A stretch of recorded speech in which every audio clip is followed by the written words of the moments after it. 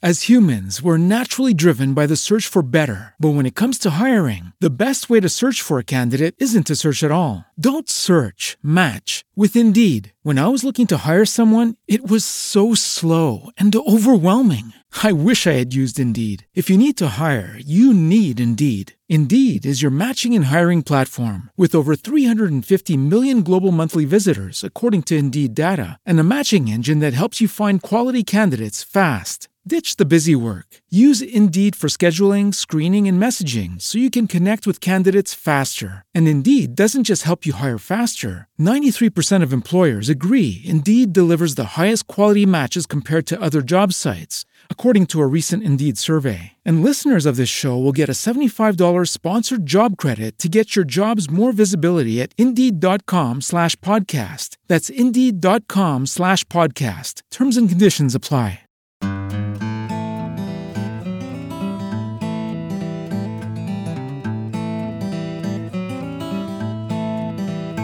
Hey folks, Dr. Tim Jordan back here to talk to you today again about how to help understand your daughters better, how to have a close relationship with them, and how to remain an influence in their lives now and through the teen years and forever.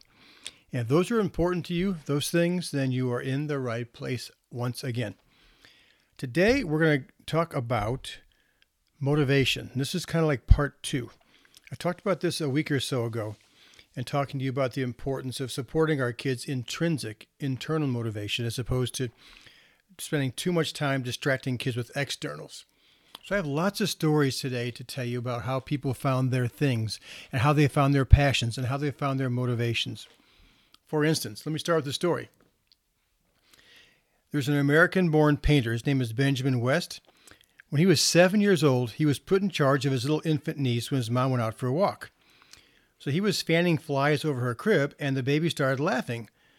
So he got inspired. He grabbed a pen and a paper. He started trying to draw her charms, her facial expressions. Just as he was finishing, his mom returned, and it caught Benjamin off guard. He tried to hide his drawings, but his suspicious behavior drew his mom's attention. "What have you been doing, Benjamin?" Benjamin begged his mom not to be upset as he handed over his drawings. She looked at it, and she decided that it looked just like Sally, the niece. The following year, his aunt sent him a box of paints and canvases, and Benjamin the next morning disappeared into his room with his supplies. He forgot all about going to school. His mom was upset initially when she found him in the attic, and she was about to scold him when her eyes fell on his drawings. Instead of reprimanding him, she picked him up and covered him with kisses and promised to explain to his dad what had kept him from his studies. Later on in life, the famous artist was often heard saying, "It was my mother's kisses that made me an artist." I want to talk again today about how to support our kids, their passions, helping them find their own internal intrinsic motivation for doing things that they love to do.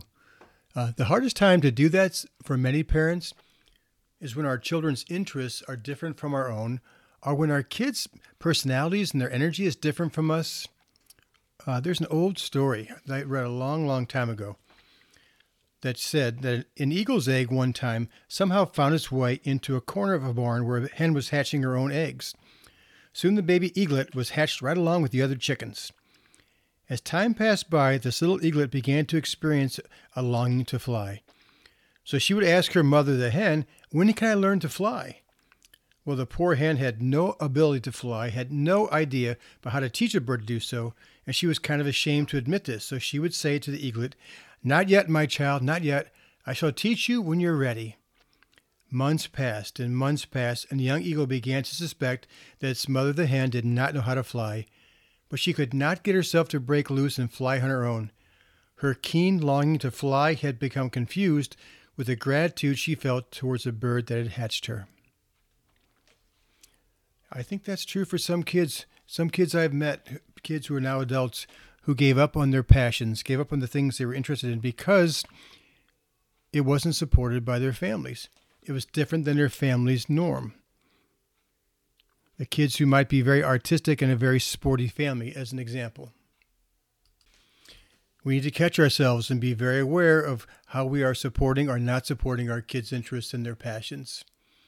The good thing is life will bring lots of ways for kids to experience different things. Just like the book Range talked about, most kids who end up becoming very good at something had a range of experiences growing up. We all find our thing, our passion, our purpose, our calling at different times and in different ways. Let me give you some examples of some eminent people and how they found their thing. There's an author, Deborah Sheehy, who's a children's author. And she moved to a new school in 6th grade, and she was like the new awkward kid. In English class one day, they were given an assignment to write about somebody they'd most like to meet, and why. Well, her favorite actor was James Cagney, but everybody else in her class was writing about the new rock and roll group, the Monkees. Today it would be Taylor Swift. And her old friends told her not to do that, to write about James Cagney, that she'd be laughed at and made fun of. So she tried to write about the singer Davy Jones from the Monkees, but she couldn't come up with any good ideas. She got frustrated. She was torn between wanting to fit in and to be liked versus being true to herself. So she finally decided that the Monkees thing was not her idea, so she went ahead and wrote about James Cagney. And when she started writing, the words flowed. She was into it. The next day, she took her writing to school. And the teacher asked her to read hers because she was the only one who wrote about someone other than the Monkees. At first, she was embarrassed as she read her paper. But then she gained some confidence because she really did want to meet him. It was a really authentic desire on her part. Some of the kids started giggling at the beginning, but she read on. At the end, her teacher put her arm around her and she said, A+ work.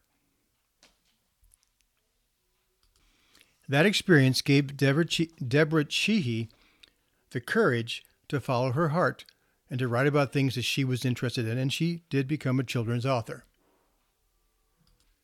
Here's another good story about a young girl who had a passion, and she finally got some support for it. This was back in the 1930s. This little girl was 8 years old, and she was not doing well in school. She was disruptive in class. She turned her work in late. She wasn't organized. She had poor focus. Today, she would be diagnosed immediately with ADHD, slapped on meds probably. Her parents took her to see a specialist for possible learning problems. And so it was just the mom took her, and she was interviewed with the girl in the office of this psychologist for about a half an hour. The whole time, this counselor was watching the girl. And then at one point, the counselor told the mom to come with him and to leave the room. But before he left, he turned on a radio. And then he and the mom left the room, and they started watching her through a two-way mirror. Well, this little girl got up, and she began to sway and going back and forth to the music. And then she started dancing, and she came alive, and she looked so happy. She was so engaged.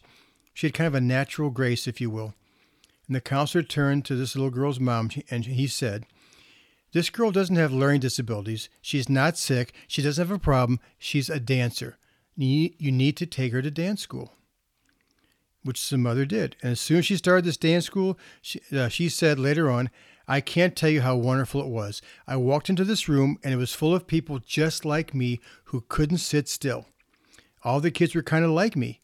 All these kids had to move in order to think." She danced all the way through her childhood, and when she became an adult, she formed her own musical theater company. And she helped produce many successful shows in London and New York, doing the choreography for Andrew Lloyd Webber's shows like Cats, Phantom of the Opera. And she became one of the most accomplished choreographers of our time. Her name, Gillian Lynne. So that experience at age 8 helped put her on a path. It's so different for each of our kids when they find their motivation for things. There's a story about a girl named Ella. And she went to amateur night at Harlem a long time ago, went to the opera house, and she was going to dance. She was kind of an awkward, skinny little 16-year-old girl. She was very afraid to go on stage. And the announcer said at one point, "Okay, our next entertainer is going to dance for us." They said, "Wait a minute, hold on. The girl was whispering to him. She said, "What's your problem, honey?" There was a pause as this little girl, Ella, whispered to the man. And then the announcer said, "There's been a correction, folks. She's changed her mind. She is not going to dance. She's decided she wants to sing." So Ella sang a song, and at the end, the audience went crazy. They demanded 3 encores, and this shy little girl won first prize. And with that experience, Ella Fitzgerald began her illustrious singing career. I love stories like that. I love hearing stories about how people found their thing and when they got inspired, when they had an aha or like an little epiphany moment. For Peter Frampton, famous rock musician, it started when he was 8 or 9 years of age as well. And he was in the Boy Scouts. He was working on his music badge. And the last thing he had to do in order to get his badge was he had to perform in front of the whole troop. So he sang a song, and apparently he got a lot of applause, and he was really inspired by this. And so the scout leader was kind of waving him to come off. But Peter Frampton said, "Since you like me so much, I would like to do one of my own compositions." And he did. He played the song, and the crowd went crazy. And Peter Frampton, looking back, said, "I was an introvert and shy kid, but I knew I could do one thing really well, and I do have courage. That's what my guitar did for me. It was like my sword. Right then and there, when I have the stage, no one can tell me what to do once I'm out there and communicating with the audience. You've got the stage, and that's it. I learned very early on that's where I am the most happy. No one comes on and tells you what to do. It's the music in the audience, and by now I am realizing that I love playing in front of these other people." Love it, love it, love it. Love these stories. How about one about Stevie Nicks of Fleetwood Mac, the lead singer for Fleetwood Mac? When she was in the 10th grade, her dad and mom moved to Arcadia, California. And she said, "I got this magical guitar teacher, and after 1 month of lessons, he moved to Spain, but he sold his guitar to my parents. So I've got that guitar laying on my bed." And she said, "By the way, I still have it." She said, "And that day that he left, I wrote my first song." Her boyfriend was a star quarterback, and she dated him for about a month, and he had broken up with her. It inspired her to write a song. She played it for her parents through her tears. And looking back, Stevie Nicks said, "I've only learned 10 chords my whole life, which is all I know today. I didn't feel like I needed more lessons, and I started writing all the time. It was my joy. I knew writing songs would be my path." Your daughter may not have that kind of moment like Stevie Nicks did or like Peter Frampton did when they're 8 years of age.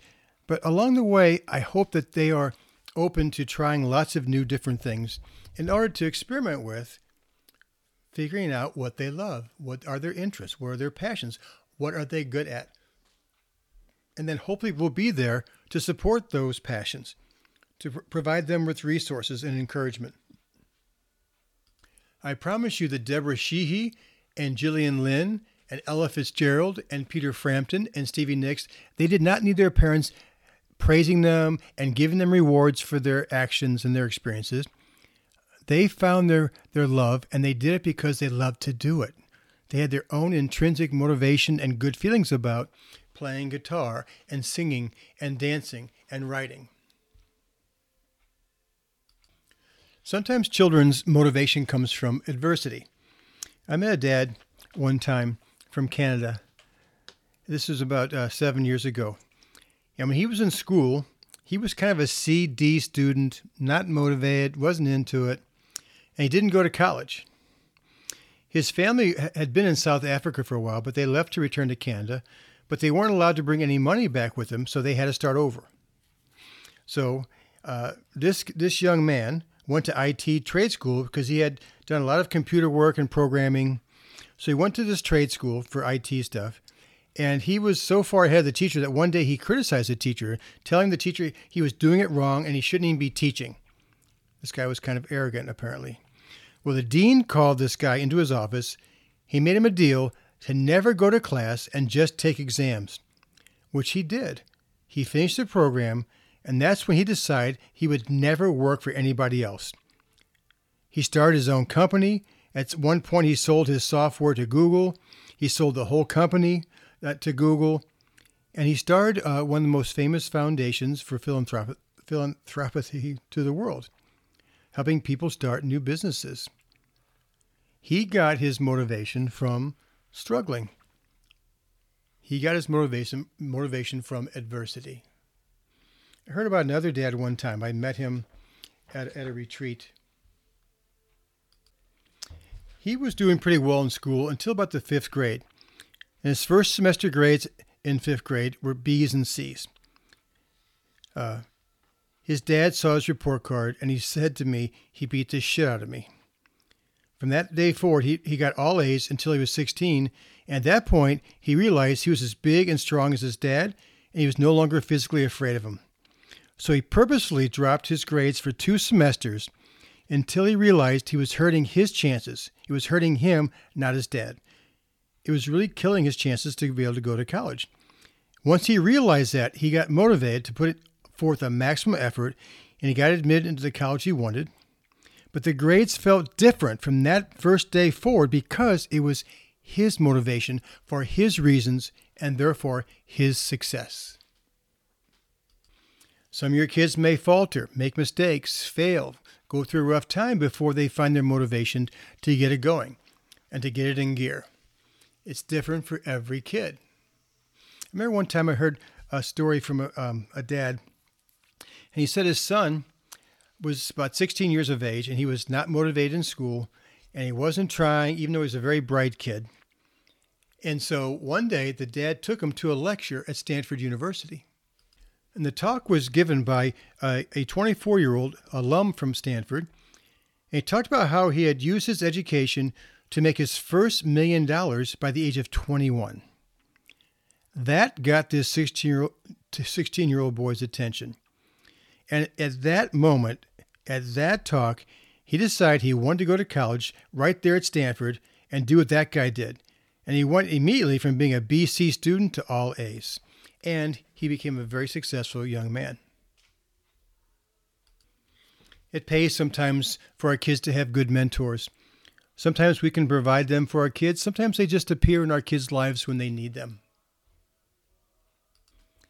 And I bet every one of you listening to this podcast can probably look back to when you were a kid growing up.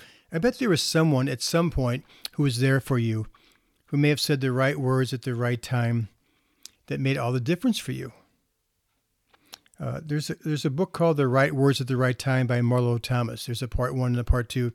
By the way, there's wonderful stories. I got some of the stories I'm mentioning today from that book, The Right Words at the Right Time.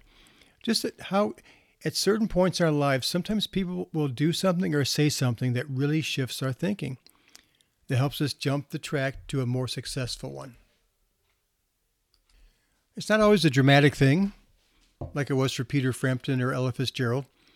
I met another man who was originally from China, but he moved to study in Canada when he was about 16 years of age. And he was homesick, not motivated in school. His parents weren't around to yell at him or bribe him or whatever. And so he just wasn't into anything until one day he went to McDonald's and tried to order an orange milkshake. But the cashier at McDonald's couldn't understand him because of his accent. And this kid became really frustrated, and he decided in that moment in the McDonald's that he needed to study harder, and especially study harder with his English if he was ever going to make it in his new country. Bam. Epiphany moment. I've read a couple books in the last year about rock and roll stars back in the 60s and 70s. Really good books. One of them I think was called 1963. But anyway, in it I learned something I didn't know before, which is that most really good rock and roll musicians, people like Eric Clapton and Peter Frampton, for instance, people like the Beatles, that almost none of those rock stars can read music. Many of them came from poor backgrounds where they ended up having to make their own first guitars. They didn't have any money for lessons, so they would listen to music and they would play by ear. Even someone like Paul Simon. I read a story about how he was teaching songwriting classes somewhere in New York. He didn't know how to write music. But they got inspired by listening to these new sounds. I heard about, or read about, a British musician and a music producer. His name is Jeff Lynne. And he had one of those epiphany moments. He said, as soon as I picked up my first plastic guitar, I was in love. And all the music I loved featured electric guitars. He said, I didn't study music, I didn't read music, and I still don't read music. No one I know in the rock business can read music. I got up in the morning thinking about guitar, and I went to bed thinking about guitar. That's all I would do. Think about what I could do and how I could learn to write songs. He said, I get into that zone a lot, and I really get the music exactly as I want it. Flow moments come when we have autonomy and choice, when we have support from people that allows us to do our thing, to pursue our interests, our passions. So our kids need us. They're born with their own internal intrinsic motivation, the good feelings you get from a job well done, whether it's playing soccer, whether it's being in a play, whether it is painting a picture, or learning how to play guitar, or singing in front of a group. There is intrinsic good feelings that come from all those things, including getting decent grades in school if that's what they want. So our job is going to be to notice when our kids are doing things that they love to do, giving them some feedback about how you see how happy they are, how passionate they are, how they get into those flow moments and really get into things. When you ask them why they love doing what they're doing and they tell you to mirror it back so they internalize it, so those feelings and those thoughts are always within them to draw from, even when you're not there. To never squish their dreams, like I mentioned before with the Wright brothers and Jane Goodall last week. Even if their dreams seem outlandish and no way, I still wouldn't squish them. I let our kids have their dreams. As life goes on, they'll experience more and more things. Their interests change, their passions change. But I would allow them to have those dreams when they're young. I'd support them just like Jane Goodall's mom did, even though everybody else made fun of her. Just like the Wright brothers' mom encouraged them, even though everybody else made fun of them for being weird kids. If your kids are being creative, if they're inventing new things, doing new things, they're probably going to be made fun of. They're probably going to be put down. That's what happens with new things. So they need encouragement that tells them, go for it. Good for you. Remember, too, to value passion where you find it, because sometimes our kids are going to be passionate and interested in things that don't seem very meaningful to us, that seem a little out there or weird, that we have no experience with, but they still need our encouragement. Like Benjamin West, the artist. Like Gillian Lynn, the dancer. So, one last story for you today, and then I'll close up shop here for this week. Another example of someone who was encouraged by their parents. This is a story about Olga Ayala, who's a sculptor. When she was growing up, her mom was depressed. She was diagnosed with bipolar disorder. And her dad told her she needed to take care of her mom whenever he was out of the house. Now, her mom, when she was younger, had wanted to be an artist, but she lived in Puerto Rico when she was young, and so they had no money, so she had to stay at home while her husband worked, so she could not do her career. When this little girl, Olga, was about 5 years of age, she saw her mom doodling on her grocery list. And she drew a picture of Mickey Mouse. And this little girl was like, oh my God, my mom, what? That's amazing. She said, I thought my mom was like a god. And I told her, you've got to teach me how to do that. And from that moment on, little Olga was always drawing. She got in trouble at school because her focus was low on everything except, of course, art. One time at a parent-teacher conference, the teacher said to her mom, Olga is not doing her lessons. She's always drawing. And her parents' answer to that was, I think we need to buy Olga more paper at home. Her mom continued to support her, inspire her and her work. I guess because she probably was living through her daughter. But that support was real, and it made a huge difference for Olga, who became an eminent, internationally known sculptor. It is not your job to motivate your kids.